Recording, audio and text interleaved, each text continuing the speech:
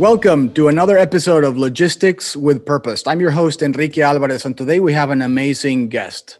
It's going to be one of those conversations that I'll basically just shut up and let my guest talk. And this person not only has an incredible trajectory when it comes to logistics, he's an expert in logistics, but he also has purpose as one of his core values and probably the main driving force behind everything that he's been doing. And so for me, it's going to be a very exciting, very interesting conversation. And before I just introduce you to our guest today, just wanted to remind you that if you enjoy conversations like this one and the ones that we've had in the past, don't forget to sign up.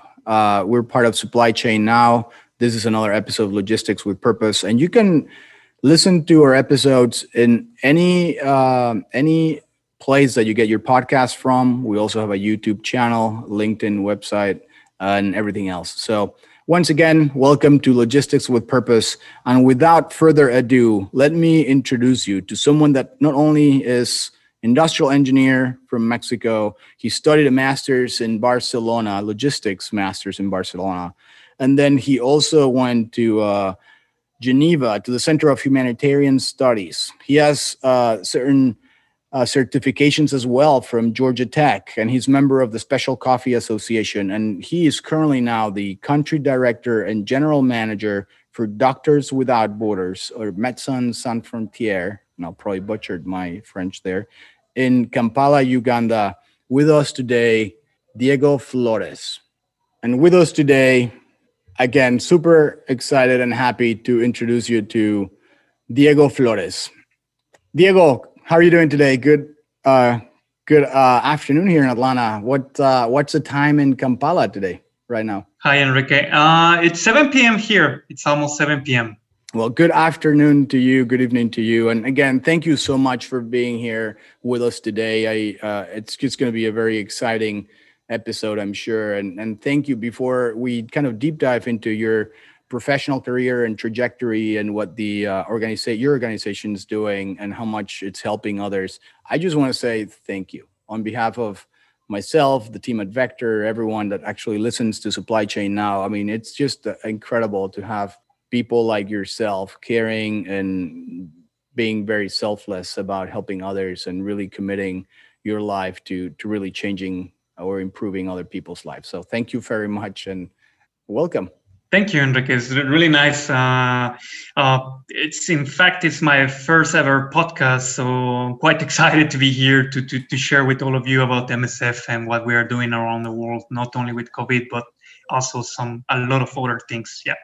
I kind of tried to introduce the organization's name in French by myself, and I'm pretty sure that I did a terrible job. So before I start asking you about you and how do you pronounce it? I said Médecins Sans Frontières. Well, my French is also not the best, but it's Médecins Sans Frontières.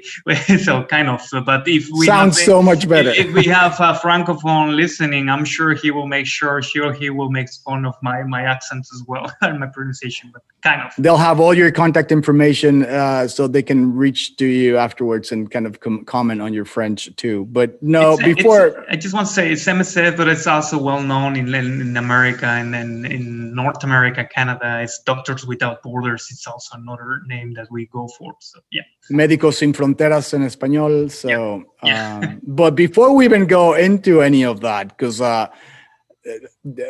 before you even started working with them, tell us a little bit more about you. Tell us a little bit about your upbringing. You're originally from Mexico. Tell us a little bit more about you and all these different steps that you took that led you to where you are now, which is very exciting. Okay, thanks. I'm originally from the north part of Mexico, from the state which is called Coahuila, and I grew up in a city which is basically everything is revolving around the industry of the steel production. But then when I just finished high school, I moved to the neighbor state, which is Nuevo León, like a lot of people in my city did back then and even nowadays. I studied, I'm an industrial engineer, and basically since my internship times, I was kind of already into supply chain, into logistics, into materials handling and all that stuff, So my first ever job while still studying in the university was a planner buyer. So I was in charge of planning, all the orders for the steel coils from different thickness and, and all the characteristics of the steel that you need for the automotive industry. Specifically in this company, still nowadays, it's called Metalsa. They produce mainly automotive frames for the frames for the, back then it was the Ram Charger mainly for Chrysler. So we were stamping all the components there, so assembling and all that. But long story short, I was in charge of the planning and buying all the steel for the stamping area for the production of the components of those frames. So it was my very first immersion into EMR, materials requirement planning and just-in-time deliveries, stuff like that. More putting on practice what I learned in the university. That was while you were still studying at the university, right? Yeah, And yeah. so, and before you jump ahead, because I still want to extract a little bit more of your upbringing and some of the experiences that you had, because it sounds to me, just by the conversation we had before the show, but then also just by looking into your LinkedIn profile and all that, that you've always been very involved in giving back. I mean, for you, it sounds like it has been important for you your entire life. Could you tell us a little bit more? I mean, where do you get this from? Is it your parents? Is it your someone, a mentor? Like, why do you care about what happens to other people? It's kind of, yeah, that's a really good question, honestly. And, okay, so I grew up seeing my parents, always being quite heavily involved in, community helping and stuff like that. What we call the Lions Club, the Club de Leones in Spanish, which is everywhere. I mean, since I have memory until basically I graduated from university, my mother and father, they were heavily involved in this altruistic activities, and as well Caritas and stuff like that. So in some way I was kind of dragged to this because I was helping my parents in the activities they were organizing there with the weekends and stuff like that. To be honest, it was not so obvious. I was not really expecting to switch my career to become fully for the NGO. But since I have memory, again, I was almost every weekend or quite often, involved in activities like this in my city with my parents. Then do you remember anything that maybe your mom or your father or someone around those times told you that you're like, hey, listen, this is something you always have to do, or any kind of I think, it might be quite cliche because probably all the parents tell this to their children, but it's really stay on my head, especially my mother. She told me, okay, do your best, become a manager, become a CEO, become a director, or whatever, in an industry, if you want to be an engineer and stuff like that, but it's not about the money, my son. It's about the impact of your job, and how it's positively impacting the others around you, and even those that you cannot see and you don't meet. So keep in mind, whichever decision you take, whichever thing you do, try to think about the impact in others, and also do it without not trying to get recognition. Just do it because we need people. We need to be like these human beings, Obviously, all this with the Mexican mother, protective tone, and all that. I know exactly what you're talking about. Mijito and stuff like that. So yeah. No, and I wish more parents and mothers and fathers and everyone would kind of teach that to their children, because you're right, and maybe they do, and then at some point we just kind of grow up and forget about those things, but that is really powerful and impactful, and it has been a guiding principle in your life, it sounds like, and it's just just kind of quoting your mom, it's not about the money, but the impact of your job. That tells a lot about kind of someone. So this is great. And you mentioned your brother at some point as well. You have two brothers, right? Yeah, well, I do have three brothers. We are out of the four, we are three engineers, and the youngest one, sorry, it's an accountant. So we always make fun of him because of that. But I Of respect course. a lot accountants, by the way. But my older brother, the one just next to me, he's a mechanical engineer, and basically also him. I was following his career, like since he graduated as well, he was into logistics and supply chain. And I was in some way, when he started to study his master degree, I was kind of asking him a lot of questions about his thesis. He was doing something related to materials requirement planning, MRP and stuff like that, which back then it was the thing, MRPs, Right. MRPs and stuff like that. And I kind of even helped him, to research some materials, to get some materials from the library, because back then, yeah, we had internet, but not so much like nowadays. So I was going into the library of my campus to get some materials about the MRP and stuff like that, and just help him with his master thesis subject. So seeing him, he was kind of my mentor, and even nowadays I share a lot with him. We share each other experiences and problems that we are facing in our, daily on daily basis, and we advise each other with totally different perspectives, because now I'm on the NGO and he's still on the automotive sector. So Right. yeah. And that sounds like a great compliment to have, right? And a trusted advisor as well. And it sounds like you guys are good friends too. So it's always great. And sorry I interrupted you, but so you were saying you had this first experience with Metalsa, and you were just hooked with supply chain, it seems like. And what happened afterwards? Yeah. So I spent some time working there in Metalsa, first as a planner buyer, as I said, and then I moved a little bit to the projects implementation department. So I was, kind of involved in the design of the materials handling equipment, calculating the transport cost, which we know in the, how many frames we can fit into a railroad, car, or in a flatbed and stuff like that. But then after that, I moved into a OEM and an original equipment manufacturer to Navistar International Trucks. And specifically there, I was working in the one SBU, Strategic Business Unit, which is called the TSC, which is a Truck Specialty Center. So, some of the listeners might know that in the north of Mexico there is this assembly plant, two assembly lines.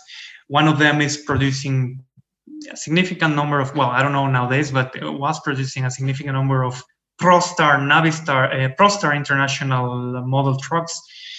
So the trucks were coming out fresh from the production line, and we were kind of even customizing those trucks according to more specific needs of the customers, mainly in the United States and also in Canada. So we were kind of, for example, for some trucks in the very north, we were installing some chains on the tires for the snow and stuff like that. But all type of customization as far as it was making sense from the business point of view, and then shipping those trucks to the different points in the continent. I spent some time working for them in international. I learned. I was just going to ask you that. So if the differences between one and the other, I mean, you continue to learn different things in the supply chain now. What are the three things that you think kind of made Navistar such an amazing company? Because they have an impressive supply chain and they have incredible processes. So what were the kind of three things that you thought, well, wow, this is world class? Yeah, well, I mean, it's Before being in Navistar, I had the experience of being on assembly lines of light vehicles or even pickups and SUVs and stuff like that. But some people might think that assembly lines for big trucks might be boring because the speed is slower, but not in one way. I mean, those trucks at the end of the day are the ones moving everything around around the United States, Mexico, all the NAFTA region, everywhere, So, but I mean, what it was amazing for me is like I don't know. It was quite special for me. I don't know if some people might wonder why, but at the end of the month, all the pressure, trying to make sure that we were fulfilling the orders and the trucks being dispatched on time to the different distributors, literally, which were hundreds. Hundreds around United States, around Mexico and Canada. So seeing all this coordination, all this organization for the trucks to be dispatched in so many different directions, and be there on time. That's for the end product, but also the arrival. Back then, it's still nowadays. I don't know if Penske Logistics is the one working with them, but it's still nowadays. Back then, seeing all the components arriving, into the plant and being put just in place in the assembly line, just in time to be when the sequence of the truck is reaching a cell in the production line, and those components to be assembly on the trucks. It feels like it's like an orchestra, like everything's synchronized. Yes, once in a while there were some stockouts and they had to stop the line or change the production plan, whatever. But everyone back then, I'm sure even nowadays, is facing those challenges, especially nowadays, probably. So no, it's exciting, right? And it sounds like you were challenged by that and you wanted to learn more. And the more you kind of like got into supply chain and the deadlines and the pressure and all that, actually, the happier, probably the more engaged you were as well. And so, no, I totally get it. And please go ahead after Navistar.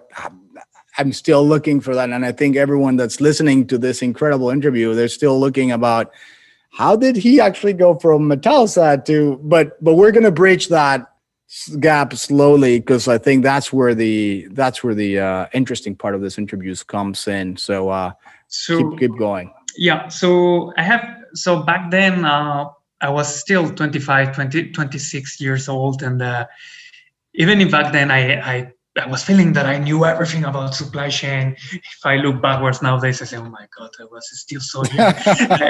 It's still nowadays, I'm still learning a lot. So I decided that okay, I need to upskill myself, and the usual step that everyone at that age takes is like, okay, I'm going for a master's degree. So I was checking options in my country, in my city, somewhere, everywhere. But as well, I was checking abroad, and then I found something appealing for me in that moment in Barcelona, in Spain. So I left Navistar International, and then in October 2010, I left. I just started my master's degree in the University of Barcelona in logistics. So it was quite interesting with classmates from all around the world. We're really good professors and visitor professors there. It was interesting. Then, to be honest, I just arrived to Barcelona. So I come here to study, to learn, to upskill myself, but also to enjoy living in Barcelona. And then definitely I will come back to Mexico, to my country, to continue growing in the automotive sector if possible.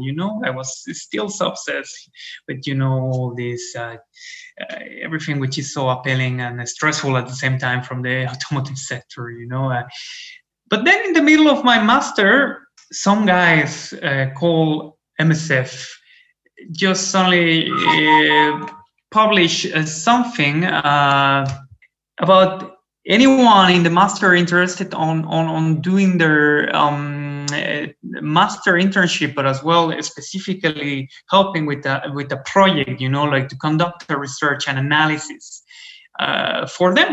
And the analysis was kind of help us to do an assessment of our current East African supply chain network, and if possible, kind of suggest low-hanging fruits, like which improvements are already there, low-hanging fruits that we can go for to improve for efficiency for the East African supply chain network of MSF. Back then it was the operational we will go into that, but MSF is divided into operational sections and all that. So it was the Spanish section. So yeah, well, definitely I said, oh my God, this is something interesting. No, it's different. Let me try it. Very, very different from the automotive sector, right? And you told me that you had other potential internships as well with a German company, and then you had the Spanish company, textile and automotive, but this kind of it got kind of my intention, because I have to be honest, before, seeing that advertisement and did that opportunity, that email, I didn't know about them. It was not so clear for me what was an NGO, even less a humanitarian logistics, humanitarian supply chain terms. Back then were still new, but even for me, those were things that I don't remember if I even read about those in college or something like that, So, well, anyway, I did apply for, because the idea of working with data and then projects from Africa, Middle East in some way, but mainly Africa, East Africa, was quite, it was quite interesting. So, well, I got the opportunity to start to work with them. So for 6 months, I was, having interviews with the different staff in headquarters, people in the programs, in the missions, we call them, in the field in East Africa, people in Democratic Republic of Congo, Kenya, Somalia, Sudan, Ethiopia, etc. Compiling data. As an engineer that I am, I was just putting all together that data, applying optimization methodologies and stuff like that. But I was still having an approach of the automotive sector. I was not into these humanitarian medical operations and those peculiarities, those constraints, which might not be so obvious until you really experience them, So, yeah, it was a nice experience. Well, and when you say, so, because I'm following exactly what you're saying, and I'm an engineer as well, and I think a lot of people that are listening to us are as well. I can picture you kind of compiling this huge Excel spreadsheets with all the information. When you say, so what component, and now that you've been with them for so long, and we'll get into the organization and the NGO in a second, but what was kind of those things that, you now know that probably could have helped you back then during that summer internship, that you're like, oh, I never considered this or that? Or initially, I was totally assuming that the quality of the data was optimal. It was decent, I was as well with assumption that those tools being used at the last mile, where those drugs, those vaccines, those medical items were given to the patients. I was assuming that all that data was being recorded online perfectly, just like in the moment, like your barcodes and stuff like that. I'm not trying to say that it was not, the data was not decent enough, but they were gaps, there were challenges, that they were definitely discrepancies there, which is one of the big challenges in the humanitarian world, let's say. But my assumption was that the data is perfect, there is no bias, that there Yeah, are you come no from an industry errors. that data has to be Yeah, perfect, yeah, yeah, right? yeah. And So then, yeah. and then of course, that's for the data part. But as well, when I was starting to draft proposals or models, or coming to present to some people with already years of experience in the field, solutions, they knew I was there learning, but they were kind of, yeah, well, it makes sense what you're saying, but it's not like that on the field, like some invisible barriers when it comes to transportation. So I was, yeah. So you are saying this is your lead time, but then I see the real performance is far way worse than this. Why is this? Why you are not penalizing the transporter or stuff like? And they were, well, it's not like this, like it's different, and I was kind of getting a little bit frustrated, but at the same time really curious. Uh, why everyone told me, well, yes, but it's not like this. You need to see it on the field. You need to be on the field to understand it. So, well, while in this internship, yeah, I had the opportunity to visit Cameroon and then Kenya, to visit the ports of Douala and Nairobi, some strategic uh, locations there. But still was not enough. A couple of weeks here and a couple of weeks in the other side. So when I finished this internship, and then when I just delivered something to my manager, I said, well, I just graduated from, I'm about to finish my master's degree. If possible, I would like to join the pool of supply chain professionals of MESEF and go to one of your missions. And it's what I did. Straight from Barcelona. My back then, my parents were not kind of happy after a little bit more than 1 year waiting for me back in Mexico. I told them, oh, I'm not flying back to Mexico. I'm going to South Sudan. And the South Sudan, back then, South Sudan was just recently declared a new country. So it was the youngest country in the world. Yeah, well, what are you going to do to South Sudan anyway? So, and that was the question of my mother for my first 2 missions.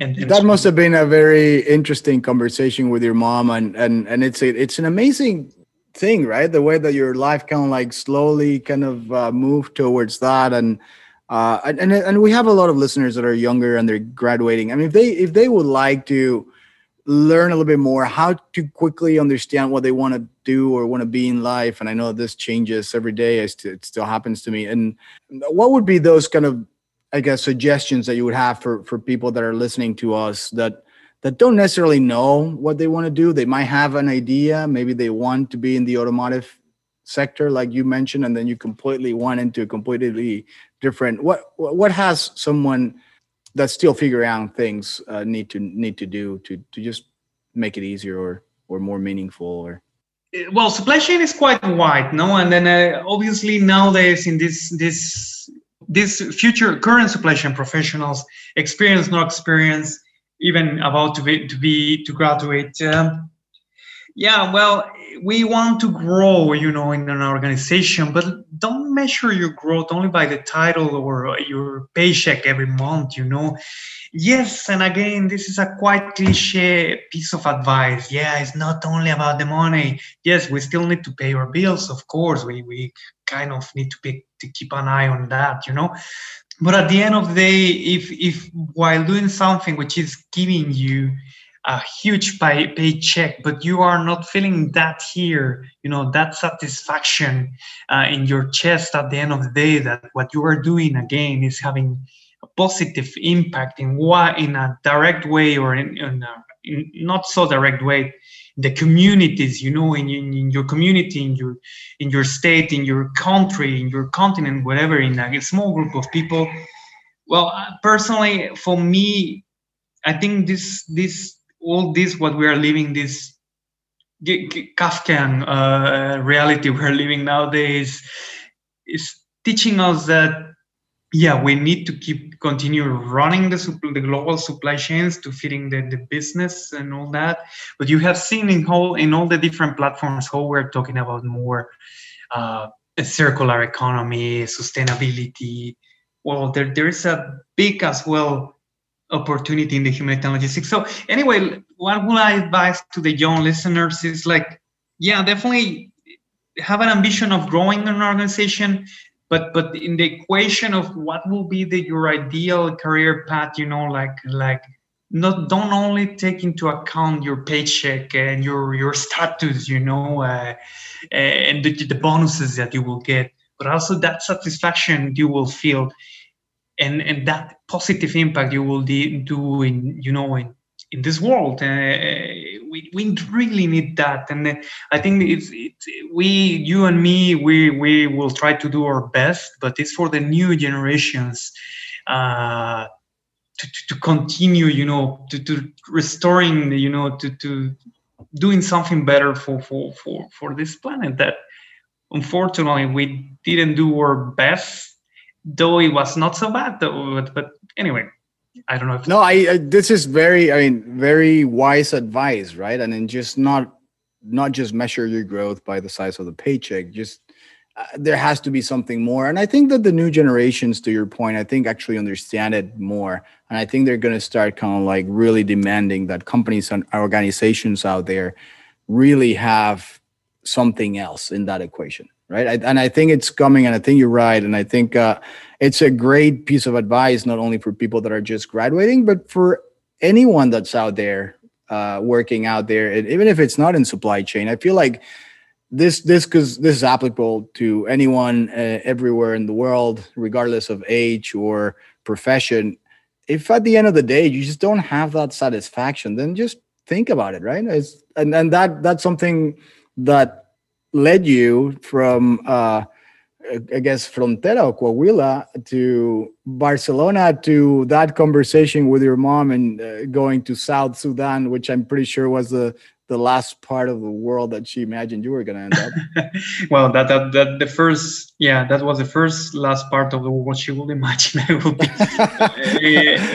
Another piece of advice. It sounds that she was very supportive, though. I mean, Yeah, from the little things that you have said about your mom, I'm guessing that conversation was a surprise because, of course, like any other mom or parents, they want to have us close. But I'm guessing she totally understood it, right? Yeah, I think for me it was kind of until her very last day. She was really supportive and proud of what I'm doing, and she was, the last couple of years of her life, she was remarking how she realized, at the beginning she didn't understand why I was not following the same career path than my brothers, which I admire the career of my three brothers. They have amazing, they are amazing, and they are amazing what they do. But she never understood why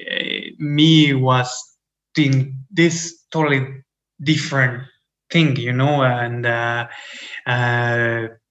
why I was not saving for a big house, for a nice car every couple of years, to change it, or every year even. And but then when I was coming back from every mission and catching up with her, or by having calls with her, and I was sharing with her, just venting out, if I had a stressful day or something, then she started to understand why I was doing this, even if it sometimes was draining a lot of my energy. Yeah, that was really nice. Those are nice memories. No, and for whatever it's worth, I'm pretty sure that your mom is incredibly proud of you and your parents and your brothers. And again, as I mentioned before the interview, it's very inspiring to talk to people like you. And thank you once again for everything you're doing, and then also thank you for sharing it so openly with everyone here at Logistics with Purpose.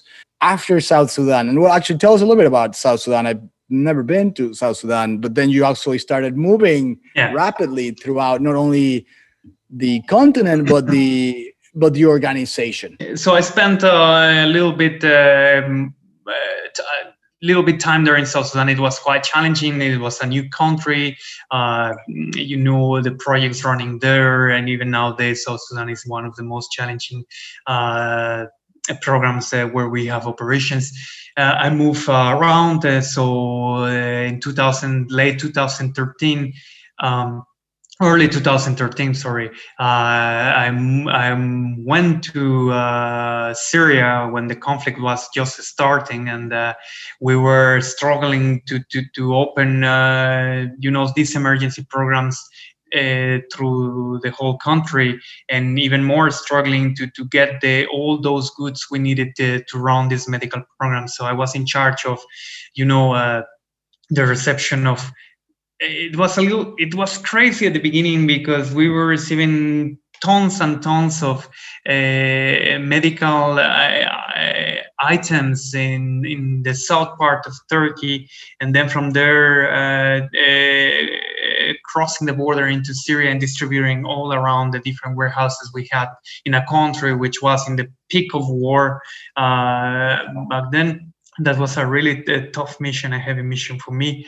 It was my first full war conflict mission. After finishing there, I took a break. How Yeah. I would not be doing my job if I didn't ask you. So how do you do that? How do you transport products efficiently into a country that's at war? I mean, what? It's all about networking, and it's about identifying the key stakeholders, which not only will for example, the customs and all that, but as well even the different sides on the conflict that trying to advocate with them that your cargoes are to help people regardless. We MSF, we are neutral, so regardless the side, regardless the flag they are waving, and telling them that these goods are for humanitarian relief. So of course back then it was not directly me doing this, it was people expert on these negotiations and security management, stuff like that, but I was working quite close along them, and the mornings, the days and nights, to make sure that these cargoes that we were receiving from Monday to Sunday were literally as soon as possible landed in the airport, transported and distributed around in the programs in Syria and in Syria.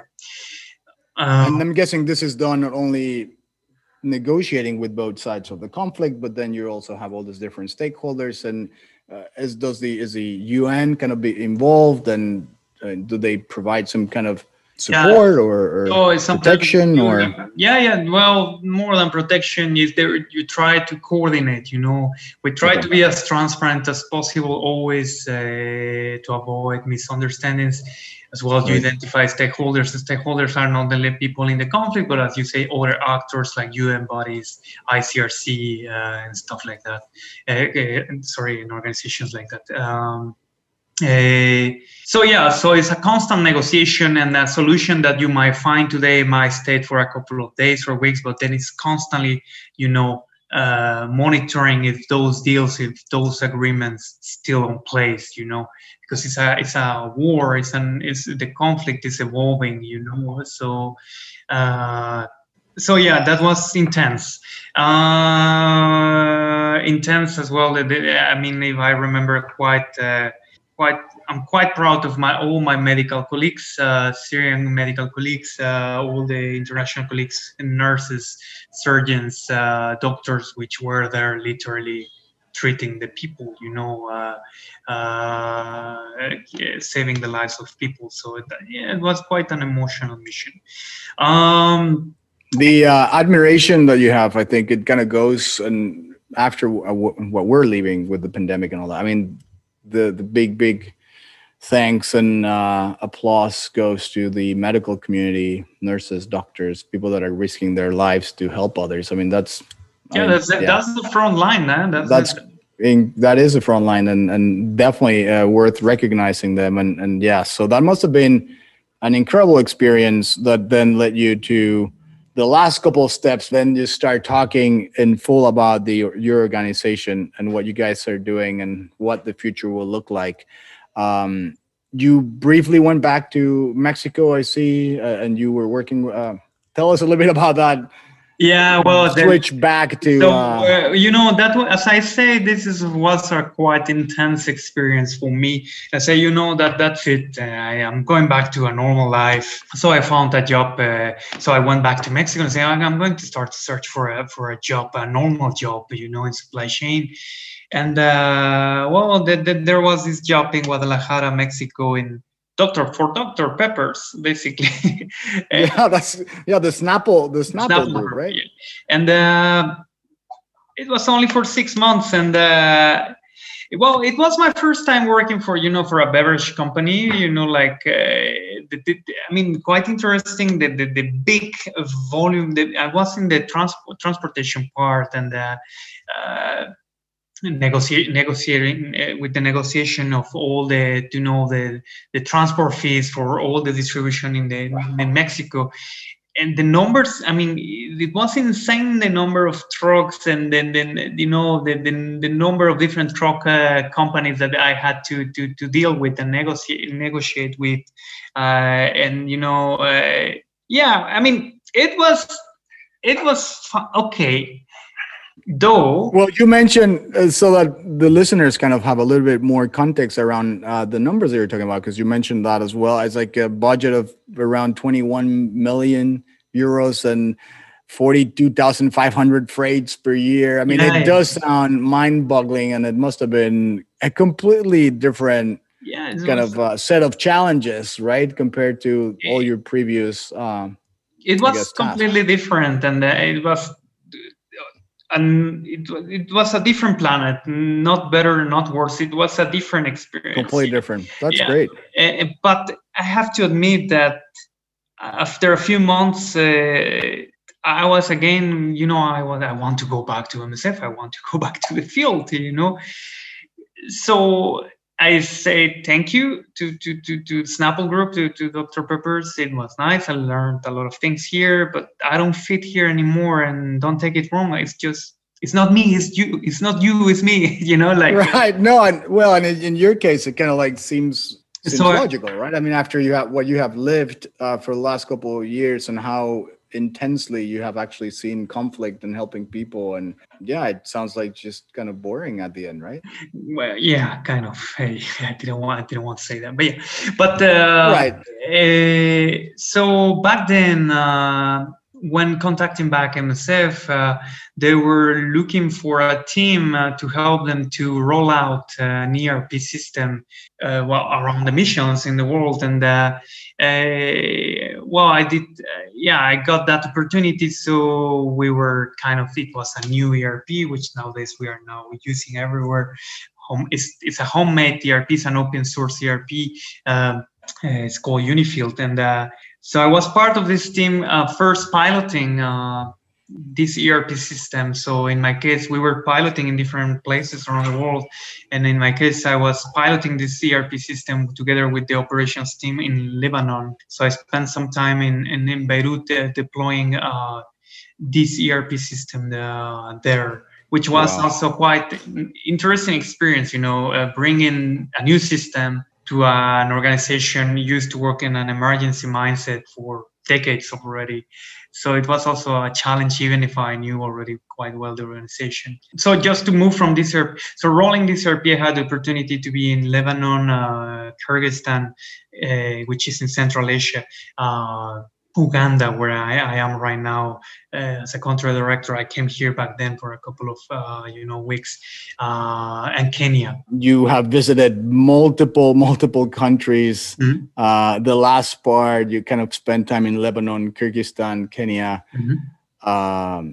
And just tell us a little bit about the organization itself before you kind of continue your trajectory. What is it? And for all those people out there, I'm sure that a lot already are familiar with MSF, but Doctors Without Medicine. But for some of those that might not, what is this non-NGO okay. about?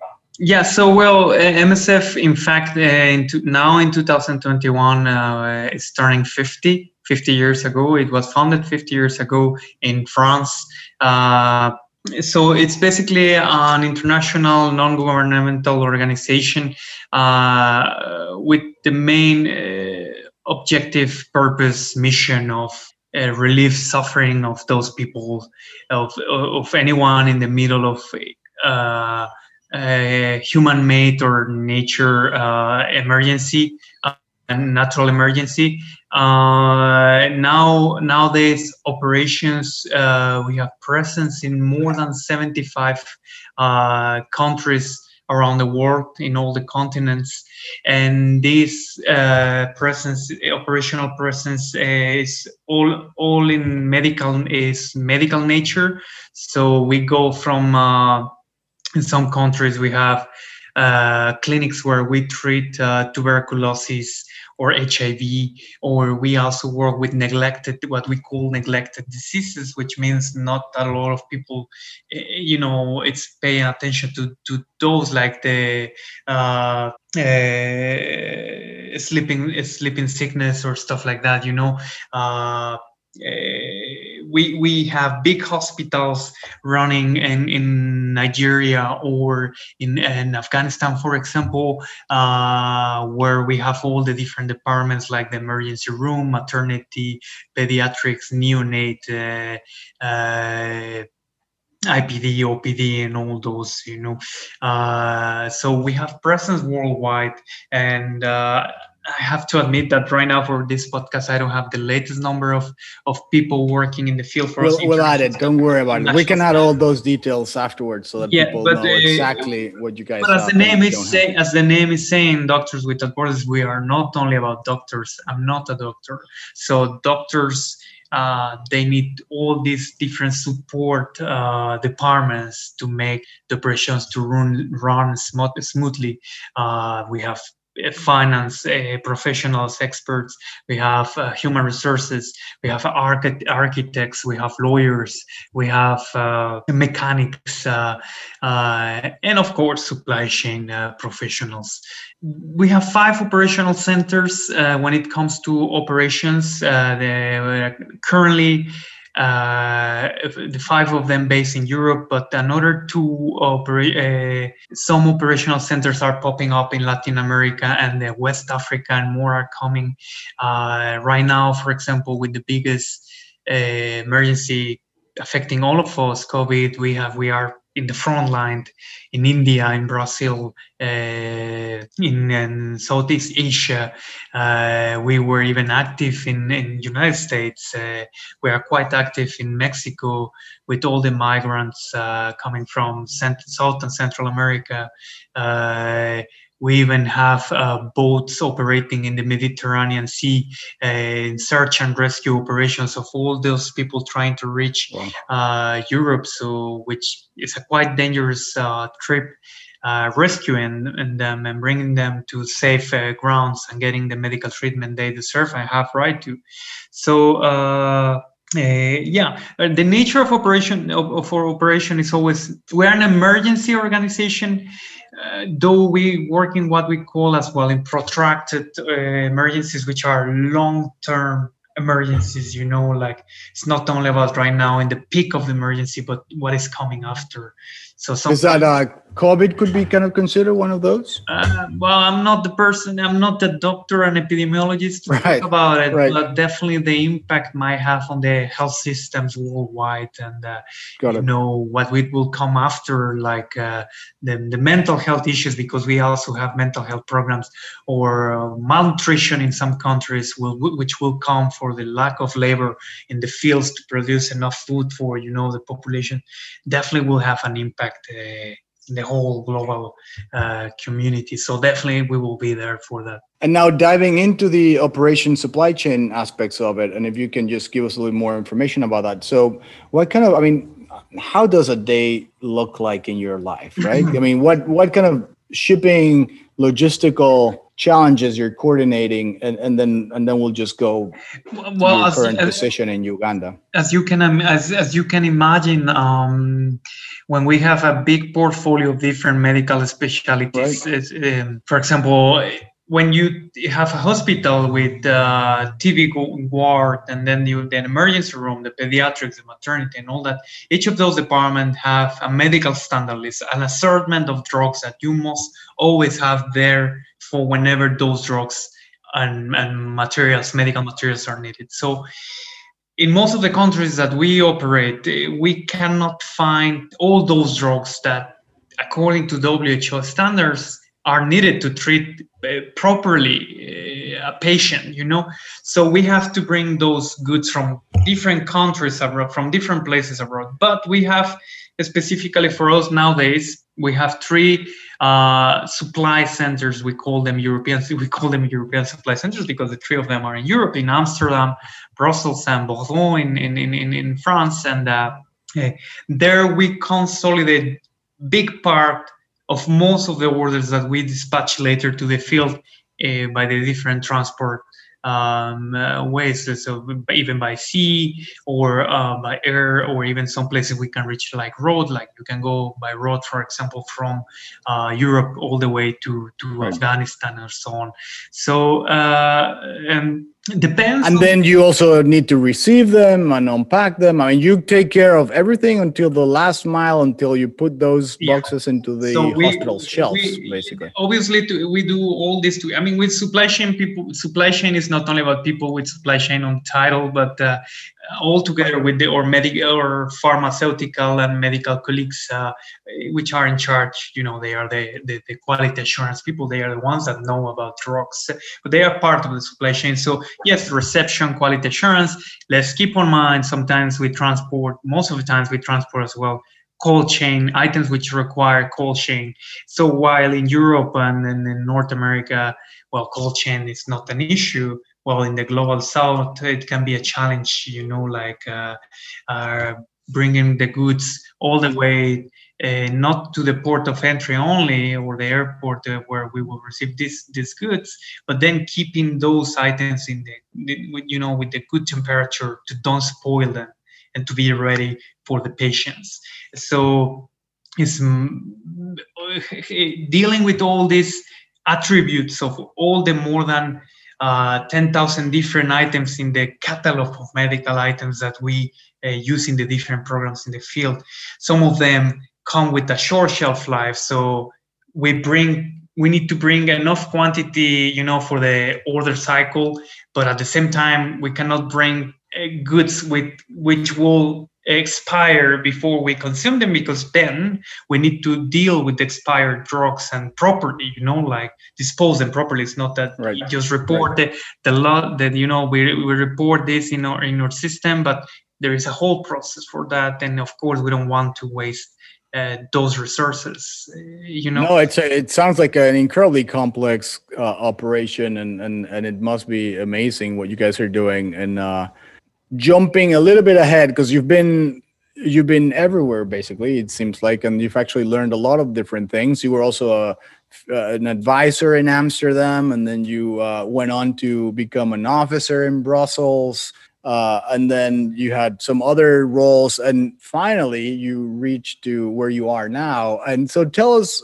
where you are now, what you do, and what your title is, and then just the more specific situation that you're dealing with in Kampala, Uganda. Yeah. So now here in Kampala, I'm the country director and general manager of the support unit Kampala. So I'm wearing two caps, because one is when it's about all, approaching the authorities, the diplomacy and stuff like that. I'm the country director, but day to day, I'm the general manager of the support unit Kampala. So we are a regional hub, and here our main goal is to support emergency response. So whenever, for example, we have we have Ebola outbreaks, we have Ebola response kits here in our warehouse that we dispatch in less than 48 hours, whatever in the East African region they need it, regardless if it's most of the times in the last years has been always in DRC, in Democratic Republic of Congo. So we are dispatching all those kits, which are basically providing the medical teams on the ground enough materials and infrastructure to open an Ebola treatment center. We also have kits for cholera. So whenever there's a cholera outbreak, we dispatch these kits in less than 48 hours. for the medical teams to have all this that they need to set proper treatment centers and to start their emergency intervention. So our main scope here is emergency response. And you cover, you said DRC, but is it also South Sudan, Kenya, Tanzania? I mean, how broad is the region that you're covering? Sometimes we even go as far as West Africa, but mainly the countries that we mainly support from here are South Sudan and DRC. But also lately we have been supporting Tanzania mission because as well we have what we call a regional workshop. So where you will see in the videos of MSF, we have these all-terrain vehicles, the Land Cruisers, Toyota Land Cruisers, that after being a significant time on the roads here, they need, besides their service A, service B, they need their specialized service. So we have a big fleet of vehicles that they come from the neighboring countries for the specialized services. So like that, we extend the life of the vehicle to be in optimal conditions in the missions. And you're part of the operations not only for the medical sides of things, but I'm guessing all the spare parts and that's keeping correct. That's all still under your responsibility and the operations group. That's correct. So we have to wow. So we're talking. I didn't even think about any of that, but I guess it makes perfect sense. We have super specialized mechanics here in gearboxes and stuff like that.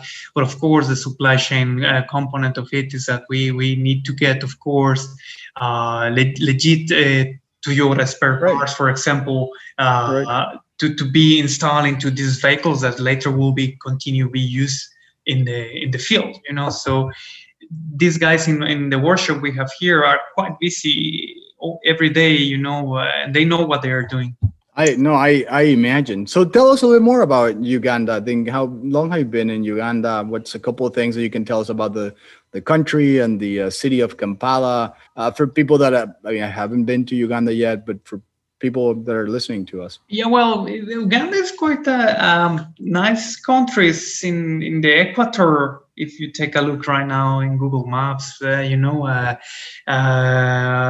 before being hit by COVID, tourism was one of the biggest sources of income. You have the Queen Elizabeth National Park, Murchison Falls, and these others. You have all the big 5 animals that you can go and take a look on them, the lions, the elephants and all that. Super green. It's green everywhere. It's so crazy, like all year round. It's green, fruits everywhere, like crazy. I mean, if there is a thing in Uganda, it's like people love taking care of the soil and then, harvesting and, producing their own food. It's located, it's in the middle, so it's a landlocked country, obviously, next to Kenya, between Kenya, DRC, Tanzania, Burundi, Rwanda. And, I just Google it and it looks beautiful because you have also the mountains in the north and you have Lake Victoria in the south. It looks. You have Lake Victoria, you have the Mount Elgon, you have Rwenzori Mountains. If you're a coffee lover like me, I mean, you have really good coffee here. So yeah, it's quite interesting. I'm here with my family, with my wife and my toddler son, a 3-year-old son, and they are having a good time. We are Musungus here. So a Musungu is basically a foreigner. So Musungu. Yes, so we're enjoying our Musungu life here in Kampala. No, and thanks for sharing all this. And you mentioned coffee, and I was going to ask you actually about you're member of what's the name of this coffee association? Not a member. What is it's a specialty coffee association, and which they have quite interesting podcast. I mean, if we have any specialty coffee lover listening to us right now, I mean, they know what we're talking about. And I had the opportunity to be a volunteer in this event, the World of Coffee. They organize in 2019 in Berlin. I was a volunteer there, helping the baristas in their to prepare their gear for their competition. Serving a lot of nice coffee from everyone. So getting caffeinated. I was supposed to be volunteer again in the next year, which was supposed to be in Warsaw, in Poland, but then COVID. COVID hit us. Yeah. But yeah, coffee is my thing. Like well, we've been from Mexico, having amazing coffee as well. I'm sure listeners in United States, everyone knows what is specialty coffee about, and so there's a heavy component of supply chain there, even more to complement this hobby, let's say. So no, so again, Diego, it's been a pleasure. Thank you very much for sharing all this. How do you see the future, not only of the organization, but Uganda, the pandemic? I mean, there's so many variables. You mentioned that Latin America might be interesting, and that you guys are going to grow into those regions. Where do you see the future from your perspective? Speaking, I guess, more specifically about the supply chain and the impact that not only the pandemic but your experience has, I think had in the like everywhere in MSF in the organization, COVID to help in some way to bring fully to the table the strategic role of supply chain. Everyone knew that supply chain was important, but not everyone knew how strategical was. I mean, how vulnerable or the global supply chains that we were part of were until something like this. And especially for us, a pandemic like this, we are supposed to respond, which we did, but we were struggling, like to find material, personal protection equipment, material, stuff like that.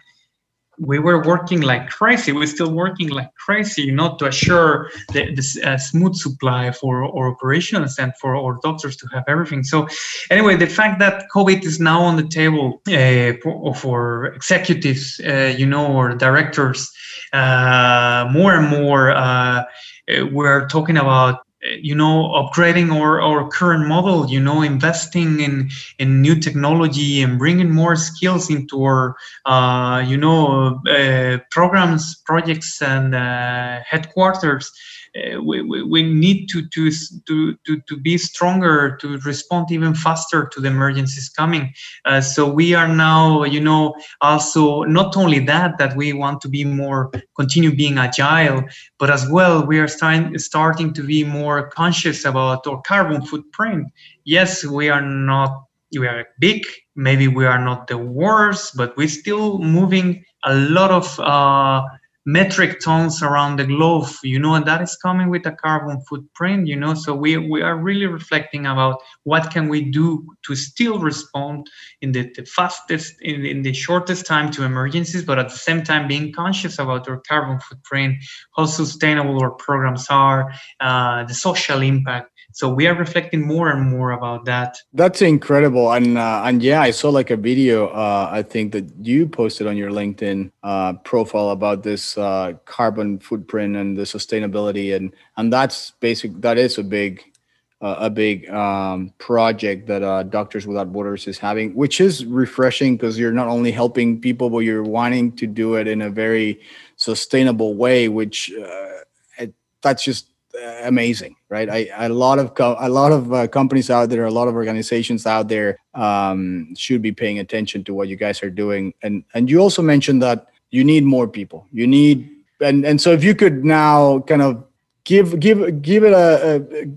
a pitch to everyone that's listening to this that wants to do something different, that have been as inspired as I have with your life story, and they want to join not only in helping you with your projects and donations and support, but they actually literally want to join Doctors Without Borders. They don't need to be a doctor, which is something that many people, me included, probably thought was somewhat needed, but go ahead if you had to. But you just said we need more supply chain professionals. I mean, we are handling here quite complex supply chains in all aspects, from the analytics side to the international transport part.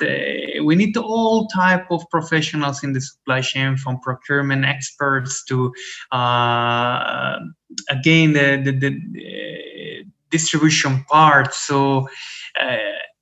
Recently, I have seen more and more interest from the supply chain community. People really, asking questions, and even academia, for example, paying more attention to the humanitarian supply chains. That's really nice. Still not enough. So I promise everyone who will try this, and it's a life experience. And probably, maybe you won't do it your whole life, or maybe yes. I say myself, I will try it only. I told to myself 10 years ago, I will do it maybe for 3 years. It's already 10 years and I'm still here. Who knows? But you can try, and it's going to be a life experience. And while doing so, be sure that you will be helping a lot of people in such experience, with such experience. So again, I invite everyone to take a look in our websites, and there is always there, all the requirements. I mean, to apply for a pool of supply chain experts, and then being there is waiting to be called for that first mission, which can be nowadays everywhere. And so, yeah.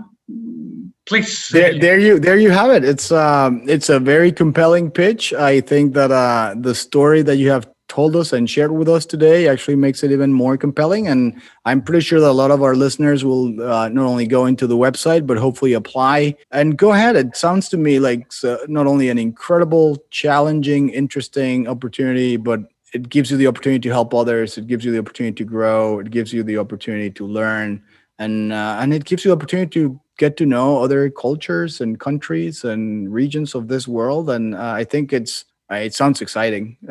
So thank you so much, Diego, for sharing that with us. Where can people connect to you if there's any questions? And we're gonna try to do another one, right? Because I had so many different things that I still wanted to ask you, but we'll have to do at least a couple others and follow you in the next couple of months, and follow Doctors Without Borders for sure. Yeah. But where can people reach out to you? What's the best way of getting in touch with you? LinkedIn. So basically, just look for me, Diego Flores, MSF. I think I'm the only one in MSF, the only Diego Flores in MSF. So you will find me immediately, and I'm quite active there. You can send me a message, a friend request, and contact request, and yeah, I can answer all your questions.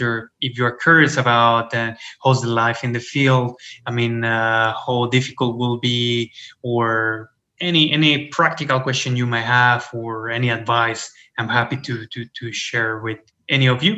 Well, once again, Diego Flores, MSF, Doctors Without Borders, thank you so much. I know it's late in Uganda. Thank you so much for taking this video call, and thank you so much for everything that you and your team are doing, and the entire medical community, the entire first responders. Thank you, everyone. Have a great day and rest of your weeks. And of course, if you enjoy this conversation, please don't miss following in Logistics with Purpose.